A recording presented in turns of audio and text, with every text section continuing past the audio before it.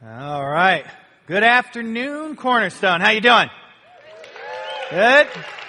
Come on, third service. How you doing? All right. Well, how many of you still doing well on your resolutions? Anybody? Very good. A hostess Twinkie about blew mine day 2. So, how many you've already lost it? You've already lost it. No? How many just refuse to do resolutions? All right, very good. Well, we want to thank you for coming here. We want to thank those who are listening online. What a pleasure it is to be here. First Sunday of a new year, 2014. Holy cow. 2014. Today we're going to talk about something that should be near and dear to all our hearts, and that is Jesus and His church. We're going to talk about this whole idea of 3 to be and what it means to be a church that, as we will discover, that is anonymously famous. So as we begin today, I want you to turn in your Bibles to Revelation chapter 2. And as you're turning there, in order to know what a church is, we need to understand what a church is not. Church is not a day. It's not a day of the week. Church is not a place or a destination. Church is not a program or some clever marketing scheme. And the church is for sure not a dead body. Paul refers to the church as alive, a living body of believers. The word church in Greek is ecclesia. It means simply a gathering, an assembly. And the early church used this word to describe what happens as the church gathers, whether it's in a building, in the temple courts, whether it's in a home or on the streets or next to a river, wherever the believers gather, that's church. And so today, let's dig in. We're going to look at 3 New Testament churches and try to discover what it means to be a church that is explosive, to be a church that is anonymously famous. So turn to Revelation. It's the last book in the Bible. Revelation is one of those crazy books in the Bible. It's a prophetic book. A lot of symbolism, a lot of crazy things. Those who are with us in the Fall for the Mind, we walk through each step of just some of the confusing. And we discovered as a group that Revelation, in the midst of all the symbolism, the key message of Revelation is the revealing of Jesus Christ. And that ultimately is what the church's key message is as well. So let's look at Revelation chapter 2. And this is a letter written to the church in Ephesus. Now, the church in Ephesus is probably the most popular and most referred to church in the entire Bible. Acts 19 refers to this church. Paul writes an entire letter to this church. And now, in AD 90, here Jesus is referring to this church again. So let's look at verse 1. To the angel of the church in Ephesus write, these are the words of him who holds the 7 stars in his right hand and walks among the 7 golden lampstands. Now Jesus is addressing this to the angel or the messenger. And he's addressing it to the 7 stars or 7 literal churches. And the stars are the pastors. The stars are the leaders of these churches, whether it's the leader of the entire congregation or the leaders of small groups or smaller ministries. He's addressing it to those who gather and assemble within the city of Ephesus. And the lampstands that are referred to are the churches themselves. And this is literally what Jesus thinks a church is. It is a candlestick or a lampstand. And its goal as a church is to do what? To hold up the light. Who's the light? A church that is effective and doing biblically what they're supposed to do is simply holding up the light for all to see. And so Jesus is writing this letter to the 7 church leaders of these 7 churches. And the first one is this church in Ephesus. Now, Ephesus is a crazy place. It's about 250,000. It's one of the biggest cities in antiquity. It's rich beyond measure. It's got one of the 7 wonders of the ancient world, the Temple of Diana, or for the Greeks in here, Artemis. And this temple was unreal. Unreal. This city was huge. Now, I know some of you are going, well, that doesn't say that's about the size of Chandler. But back in that day, they had superheroes. This was a big place. port city, wealthy. And look what Jesus writes to those gathering as the church in the city. Verse 2, I know your deeds, your hard work and your perseverance. I know that you cannot tolerate wicked people, that you have tested those who claim to be apostles but are not, and have found them false.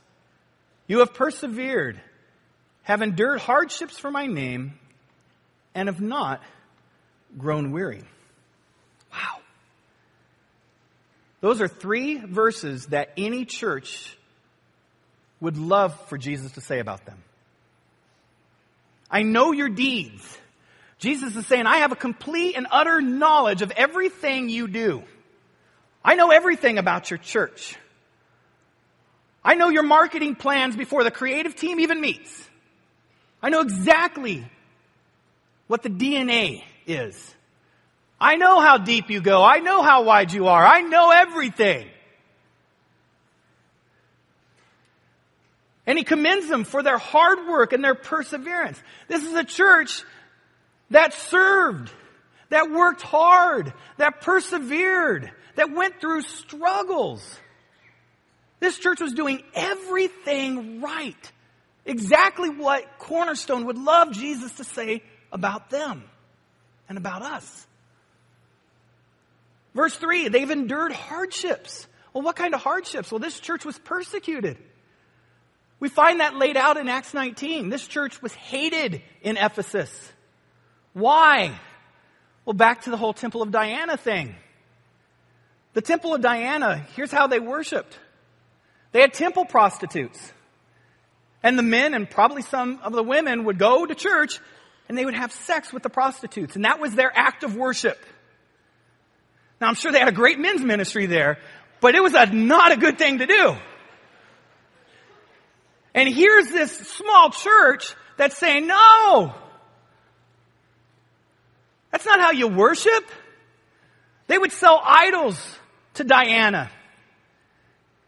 And all of a sudden the local silversmiths were going, no one's buying the idols anymore. Who's this Jesus? And so the church started becoming persecuted, and Jesus is looking at them going, thank you. They stood up for what was right. We see in verse 6, this whole idea of the Nicolaitans. They stood up against cults. They stood up against false doctrine. This church was moving and grooving and doing things correct. Serving, standing strong, upholding to God's word, being persecuted. But then comes verse 4. And it's sort of one of those catching you off guard moments. Jesus says, yet I hold this against you. You have forsaken the love you had at first. Consider how far you have fallen. Repent, which means to turn around. Repent and do the things you did at first. If you do not repent, I will come to you and remove your lampstand from its place. Did you catch that? In the midst of all the great things this church was doing, and any outside observer would look at the church of Ephesus and give them an A+++. Jesus was looking at their heart and saying, thank you, but you forgot me. You forgot me. The word forsaken, here's what it means. Some of the men in here will relate to me in this. And my wife will come home and she'll come in and say, hey, I've got groceries out in the van. I'll go, okay. And here my mission starts. I get out to the van and she buys in bulk. So there's groceries everywhere. My mission, no matter how long it takes, one trip. So I'll put the bags on every finger. Every finger. I'm a bowler. I'm a pure athlete. So I can hold a lot on my ankles. I'm dragging eggs. I've got them around my neck.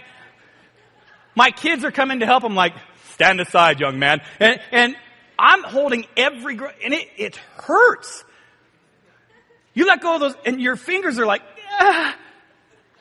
It takes me so long. I'm going sideways. Things are dropping. Oranges are rolling under the car. Chili's going under the van. Eggs are no longer technically eggs. And I finally get in, I put them in the counter 30 minutes later, sit on the couch, job well done.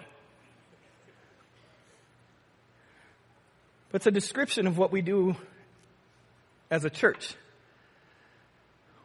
We pick up so much, whether it's here at church, within our ministries, sports, music lessons, meetings, job, and we walk around slow, sideways, dragging important things, letting things drop. And unfortunately, the thing that typically drops in the church is Jesus. Jesus is that orange that won't be found till the next day. The church of Ephesus was so busy, they forgot the very reason why they existed. And here's what happens.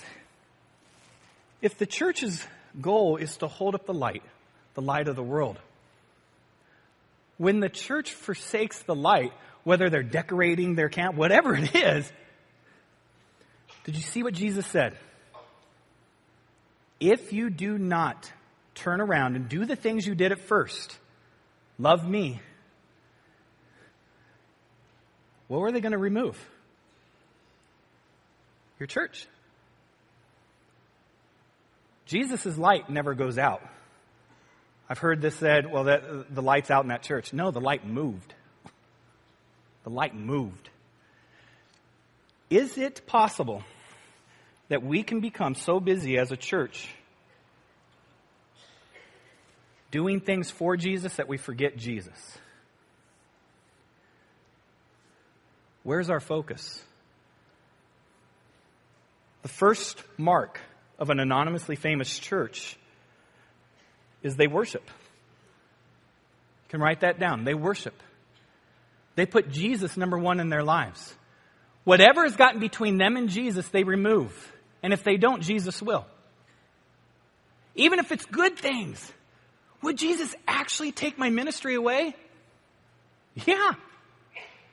I've had an opportunity to travel to many churches, speak at different places, and of course as the missions pastor, get to travel to different areas. And I've seen a lot of dead churches. And here's an easy way to remember what kills a church. And if you've played Clue, you'll get this. It was Jesus in the worship center with the candlestick. Every time. The church got too busy, too focused on the wrong things. Anonymously famous church worships. John 3:30. If you want a powerful verse on what it means to worship, here it is. You should underline it, highlight it, write it in lipstick on your mirror, whatever it takes. John 3:30. He must become greater, I must become less. He must become greater, I must become less. Now, who's saying that? This is John the Baptist. John the Baptist, the first prophet in over 400 years. God has been silent for about 350 to 400 years, and here on the stage appears John the Baptist. And he has got a following. He is the mouthpiece of God. He is the forerunner to the Messiah. People are following him. People are listening to his messages. People are coming from miles. Fishermen, servants, politicians, kings, they're all listening to John the Baptist. People are flocking to get baptized by this guy. He is a rock star. And then walks Jesus. And John the Baptist has a moment. Do I continue to take fame? Or do I step aside now, because my job is done, and humble myself and acknowledge that he must become greater and I must become less? John the Baptist. There's a reason why Jesus said he is the greatest man ever to walk the earth. It's because John the Baptist was a true, authentic worshiper. Jesus was his number one, and he never forsaked him. Now, John the Baptist made mistakes. He doubted at times. In fact, right before Jesus said he was the greatest man ever to walk the earth, His disciples came to Jesus asking if he was even the Messiah. But John the Baptist knew what it means to put Jesus first. That's worship. Where is Jesus in our calendar? Where is Jesus in our life? Have we forsaken him, even a little bit? Have we put things ahead of him?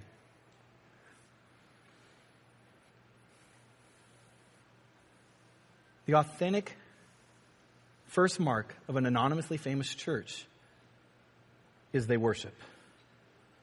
They worship. The second trait of an anonymously famous church is they grow. They grow. Let's look at the second church. We talked about the church in Ephesus. Let's go back to Acts chapter 2. Matthew, Mark, Luke, John, Acts. Acts is the history book in the New Testament. Acts chapter 2. And we're going to look at the first church. Not First Baptist, not First Presbyterian, but first church. Numero uno. This is the first church. And watch what they did in verse 42. They devoted themselves to the apostles' teaching and to fellowship and to the breaking of bread and to prayer. Everyone was filled with awe at the many wonders and signs performed by the apostles. All the believers were together and had everything in common. They sold property and possessions to give to anyone who had need. Every day they continued to meet together in the temple courts. They broke bread in their homes and they ate together with glad and sincere hearts, praising God and enjoying the favor of all people. And the Lord added to their number daily those who were being saved. This is the first church. Did you catch that? Every day, they ate together. They lived together. They studied God's Word together. They prayed together. They did life together. An anonymously famous church will grow. We will grow. Here at Cornerstone, we have a lot of opportunities for growth.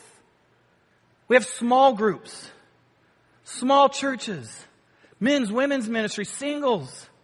Every Tuesday night, starting this Tuesday, we have the Mind.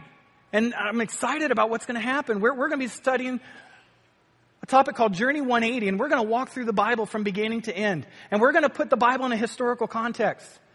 We're going to try to connect the dots, place these figures in their proper order so the Bible is more understandable. And not only that, we're going to take the Bible and bring it out into other history. This was happening when Socrates was doing this. This was happening while the Great Wall of China was built, and so on and so on. And we're going to try to dig into the Word. But wherever you go, find a place where you can find a smaller area to grow together. And I know, I'll be transparent here. When I first got into ministry about 20 years ago, someone invited me to a small group. It was actually not a small group, it was a Bible study. And don't let this scare you. This is totally different than our small groups. And I said, "What's a Bible study?" "Oh, you'll love it." And I was already misled by people, by the way, by Christians. They tried to get me to listen to Christian music. "You'll love it." And they tossed Sandy Patty, Pandy Patty, tomato, tomato. And I'm coming from a Maiden background. And I'm like, "What's this?" And so now I'm going to a Bible study. I'm like, okay, I'll do it. And then at the end, they're like, "Hey, let's get in a circle." I'm like, "Why?" "Oh, it's cool." I'm like, circles are normally not cool.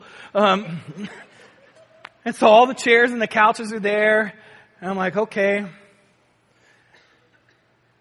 it was okay. It was fun. And then all of a sudden, it happened. The closing prayer. I'm like, "Oh, what's that?" "Oh, we're going to pray to God." And I'm like, okay, cool. And so I closed my eyes, or one eye, and I started looking at this guy, and he started praying. I was like, okay. And almost done. And then the person on his right, she started praying. And I was like, oh, wow. Those are big words. She doesn't use those ever. And then the next person to the right started praying. And then it hit me. oh no, they're going in a circle. And I'm number 6. I was like, oh, I started sweating, clenching my fists. I'm like, oh, I don't know what to say. I don't even know where Ecclesiastes is. What is that? And I'm dying here. I'm not even paying attention to the prayer. It could be on number 4 or 5. I don't know, because I am scripting a perfect prayer. And then number 5 says about 80% of it. I'm like, ah! It was a nightmare. But can I tell you, that's not what it's about. That's not what small groups is. Small groups is doing life together. These are the people that when you're down, they will lift you up. These are the people that are going to your kids' soccer games. Small churches is an amazing place to learn God's Word. The Mine, great place to learn God's Word. Women's, men's. We have a lot of amazing ministries to help you grow. And that's what an anonymously famous church does. They grow. They want to study. They want to find out about Jesus. When I was young, these pictures hung in my grandma's house. And I'd walk by him and I'd go, oh, cool. And this is my great uncle, Robert Walton, my grandma's brother, and he fought in World War II. And I would know him, and people said, you look like him. And so I knew who he was, and I knew he was in World War II. And it wasn't until I got into college in Southern California, and I was a theology major, but every free elective I could take was an upper division history class, because I love history. And I finally just said, forget it, I'm going to be a history and theology double major. And I just took history left and right. And this college was actually offering history classes specifically on World War II. I was like, oh, this is awesome. And so I started studying. And I remember going back to my grandparents' house and just standing in front of the wall, reading every last letter that he sent to the family. And as I started reading the letter, the war started becoming alive. There was a personality to it. I could see the fear, and he was scared to death. He got deployed in December of 44, right after the Battle of the Bulge, or right during it. And I started looking at how his rank would increase, and how he would be moving from Company C to Company E and to different regiments. And so I started studying and looking at the military annals, and I would just follow every single day. Here's where Robert was. And I had the joy of sitting next to my grandmother and saying, Grandma, here's where Robert was Christmas. And I keep going on this map. Here's where he was in January. And Grandma, that picture of him, that was taken during a week leave that he got into Belgium. And Grandma, here's where Robert was in February. And here's an actual picture of the city and a house and a military diagram. He was probably here, Grandma. I could see her tears. And Grandma, here's where he was in April as they were heading in to victory in Europe, and they were closing in on Berlin. 3 cities each day.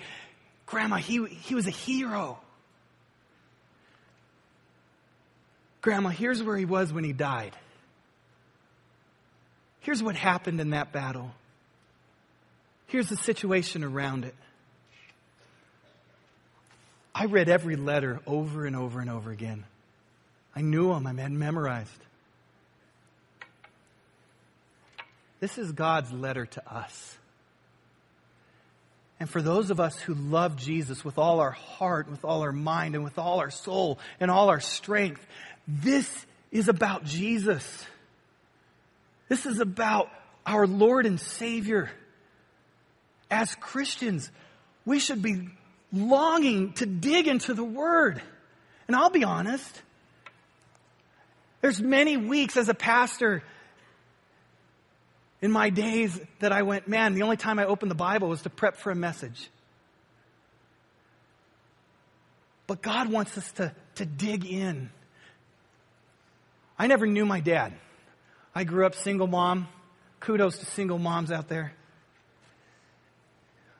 But if he would have had letters, which he didn't, but if he would have had letters, you want to make a wager on whether I would have read them? Man, I would have known every word, because I would have wanted to discover what made him tick. His heart. What was he like? What did he do?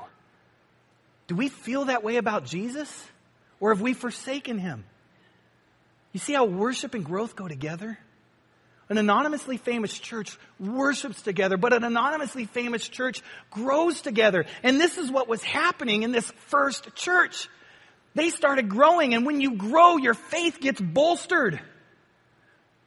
Your faith is strengthened. And when faith and spirit meet together, that's Mentos and Diet Coke. Vinegar baking soda. Peanut butter and chocolate. It is heavenly when faith and spirit meet.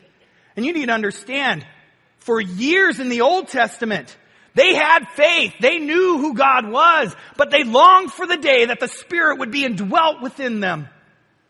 And today, as believers, we have the promised Spirit in our hearts. The power that moved mountains, that raised people from the dead, that created the universe is within us as a deposit. And yet we lack faith. But in a moment in history, there was a church that had both faith and spirit. You don't have to read far in Acts to see what happened to that first church. Thousands of people were coming to Jesus. People were being healed. People were being resurrected. It was incredible. What a church. The third mark of an anonymously famous church, and if you've been here long, you could probably guess it. They serve. They serve. They serve together. Let's look at the third church here. The church of Antioch. Turn to Acts chapter 13. Now, the church of Antioch is actually referred to in Acts 11 as well. And we find out that this church took up where the first church left off and just continued. And now they're spreading out. The church is starting to spread out. They're fulfilling the whole Acts 1:8. And now they're in Antioch, and this church was bumping. They were happening. And they were meeting together. They were worshiping together. They were growing. They were impacting the city. Thousands of people were coming to Jesus every single day. It was incredible. Incredible. This church in Antioch, they had people serving in their church that were doing things that we could only dream of. The Bible lists a couple of them here. Verse 1, chapter 13. Now in the church at Antioch, there were prophets and teachers. Barnabas, Simeon called Niger, Lucius of Cyrene, Manaen, who had been brought up with Herod the Tetrarch, and Saul, who we would know as Paul. While they were worshiping, now the word worshiping here, some of your translations would say ministering, and it means they were ministering. These people were serving the Lord and fasting. The Holy Spirit said, "Set apart for me Barnabas and Saul for the work to which I have called them." This church was a servant church. They were serving. Yes, they were worshiping and growing, because you can't do one. It's not one to be. You can't do one to be or two to be. You got to do all three. You miss one, the other two sort of drop off. You got to worship, you got to grow, but you got to serve.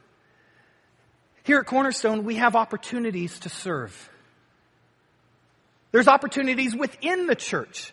We have a children's ministry that's phenomenal, but they need help. They need teachers. Our student ministry not only has incredible dynamic leadership, but our student ministry is doing things that are amazing. But they need mentors to come alongside these teenagers. We have teams in the cafe, logistics. There are multitudes of places to serve here. And the church of Antioch jumped at those opportunities to serve. In 2014, we've got to take that opportunity to step out, get out of the purple chair, and serve. But not only serve the church here or in Santan. By the way, our Santan church is amazing. This is a church plant that we planted, our first church plant that we planted 7 years ago, and now they are our first multi-site. And if you are in here and you live on the east side of Power, I would challenge you, go to Santan. Go to Santan. What an incredible ministry that's happening there. But we have an opportunity not only to serve our own church body, but to step out into the community. This Saturday, and by the way, every second Saturday, we meet in the student ministry at 8 a.m. And what do? We worship, and then we go out and serve the community for about 3 hours. I want to challenge this church of 6,000 to maybe take a moment once a month to join us in the community serving. And it doesn't matter how old you are. They are family appropriate serving opportunities. We have yard work, we have moving, there's opportunities to do crafts for India and Haruma. There's opportunities to spend time with the elderly, to honor the veterans. By the way, I know it's not Labor Day or Memorial Day, but it really doesn't need to be. If you served or you are currently serving, thank you. Thank you for what you do for our country and giving us the opportunity to do what we do. Okay? Yeah.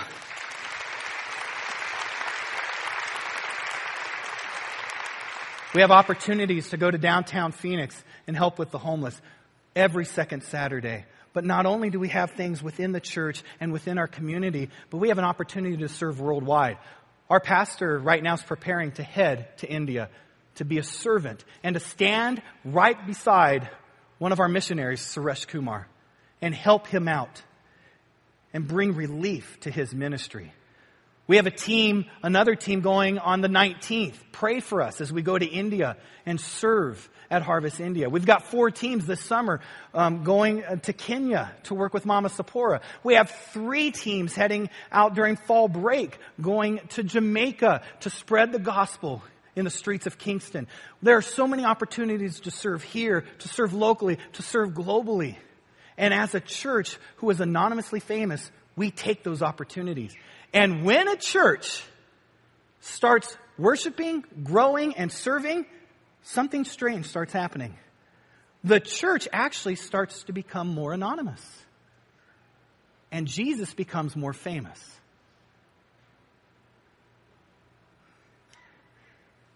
Watch what happened with Antioch. Verse 3. So after they had fasted and prayed, they placed their hands on them, Paul and Barnabas, and sent them off. Grab your Bible like this and hold it like this. Because the church of Antioch was an anonymously famous church. Now they could have kept Paul and Barnabas all to themselves. How cool would that be to have Paul speaking on Sunday mornings? Lynn's amazing, but Paul! And when Paul was gone, well, our guest speaker is James! John! I mean, can you imagine that? Antioch could have been boom! But in a moment in time, they said, you know what? It's about Jesus, not about us. And from verse 3, you see the impact of that decision. They sent Paul out. They sent Barnabas out because they cared more about God's plan than their plan. Church of Ephesus thanks the Church of Antioch. Church of Philippi thanks the Church of Antioch. The Church of Berea, Laodicea, it doesn't matter. There are churches that thank Antioch for their decision to become anonymous. And you'll see, Antioch disappears off the pages of the Bible, but their impact is eternal. You say, oh, that's great. That's a biblical church. What about today? How many ever heard of the Latrobe Presbyterian Church? Latrobe Presbyterian Church. Anybody out there? Yeah, they're anonymous. 1961. They had one of their ministers who worked in the children's ministry. This man was a creative genius. Not only in song, but in voice, in puppetry, back when puppets were cool. And they finally had to look at him. Now, they could have kept him, and their children's ministry could have exploded. Latrobe could have been famous. They could have had books all out. Latrobe, here's their VBS and all. They said, Fred, you need to go. Your genius is too much. Your service is too much for this church. Take it to the world. Here's what happened to Fred.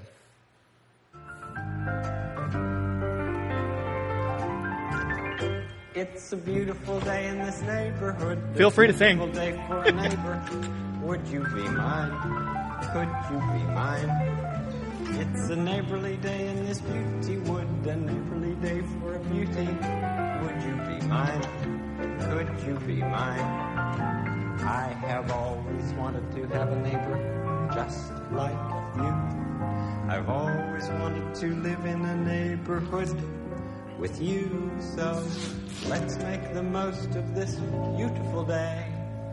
Since we're together, we might as well say, would you be mine? Could you be mine? Won't you be my neighbor? Won't you please? Won't you please? Please won't you be my neighbor? Wow. Now some of you are going, what does that have to do about Jesus? Can I tell you, as a young boy without a father, he was it. That was my father. I learned so much from him because he walked and he didn't just talk. He lived out his faith.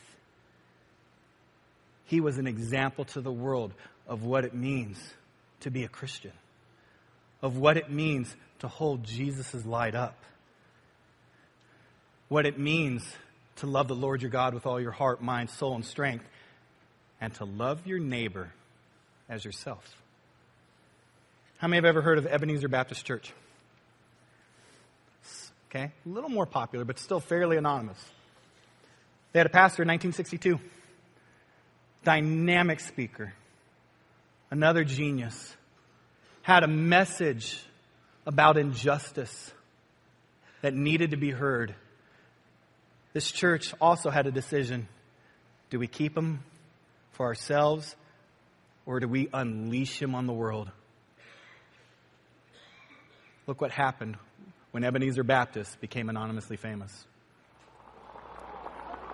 When we allow freedom ring, when we let it ring from every village and every hamlet, from every state and every city, we will be able to speed up that day when all of God's children, black men and white men, Jews and Gentiles, Protestants and Catholics, will be able to join hands and sing in the words of the old Negro spiritual, free at last, free at last, thank God Almighty, we are free at last. Anonymously famous churches who worship, who grow, and who serve will be sent. They will have there's someone in this purple chairs today that will change the world. We have youth that will change the world. What are we going to do in 2014? Are we going to allow our faith and the Spirit to collide? Are we going to change Chandler and Santan Valley and Arizona for Jesus? We have many opportunities, and there are many hinge points where we can either be anonymously famous or we can be self-serving. I hope we choose to be anonymously famous. Because, to be honest, I hope in 100 years, no one even knows Cornerstone existed. But everybody knows because of the people at Cornerstone, Jesus was famous. I don't have time today to talk about the churches that sent people like Henrietta Mears. Look her up. Churches that sent the Billy Grahams of the world. Churches that started the Salvation Army or YMCAs, or churches around the world that worshiped, that grew and did life together, and that served, became disciples so they could go and make disciples. Some of you in here need to take that step. Some of us in here maybe have forsaken Jesus. We need to pull him back. We need to turn around to him. Some of us need to hop in a growth situation, to start studying God's Word, doing life together. Some of us need to take opportunities to serve. And I promise you, Jesus will move. Jesus will move. Because when we strive to be anonymous and let Jesus be famous, we are completing the role and the purpose of a church. That's to hold the light of Jesus Christ high so that the world can see it. That is our goal. Let's pray. Dear Heavenly Father, we thank you so much for this church. We thank you for Pastor Lynn. We thank you for his vision. And Heavenly Father, I pray that we continually strive towards being anonymous, that we worship you, that we put you number one in our lives, on our calendars, that we give you everything, our time, talents, and treasures. Heavenly Father, give us the wisdom to grow, to long for your word, to long to be with people who share the same love. Give us the wisdom to grow together. Heavenly Father, let 2014 be about you and not us. Heavenly Father, give us the wisdom to serve, to pick up the needs here at church, to pick up the needs that are out in our community, not because we're great, but because we're making you famous. To reach out to those around the world that need the gospel of Jesus Christ. Heavenly Father, thank you for men and women that have gone before us. Thank you for the Fred Rogers, the Martin Luther Kings, the Henrietta Mears, and so many that have lived their faith out for the world to see. Heavenly Father, we thank you for Jesus. We thank you that we have an opportunity to have a relationship with the Creator of the universe, that you loved us so much that you sent your Son. Heavenly Father, if there's someone in here that does not know Jesus Christ as their Lord and Savior, who has not asked Jesus to be their God, give them the wisdom to not take another step apart from Him. Heavenly Father, give them the wisdom to come forward to talk to the counselors. Heavenly Father, we pray for 2014. We thank you for the opportunity we have to be part of this church. Such a fun and an amazing church. Heavenly Father, I pray that we do resemble the church of Ephesus, not only in the first 3 verses, but more importantly, that we don't forsake you. We love you and we praise you. In your precious name we pray. Amen.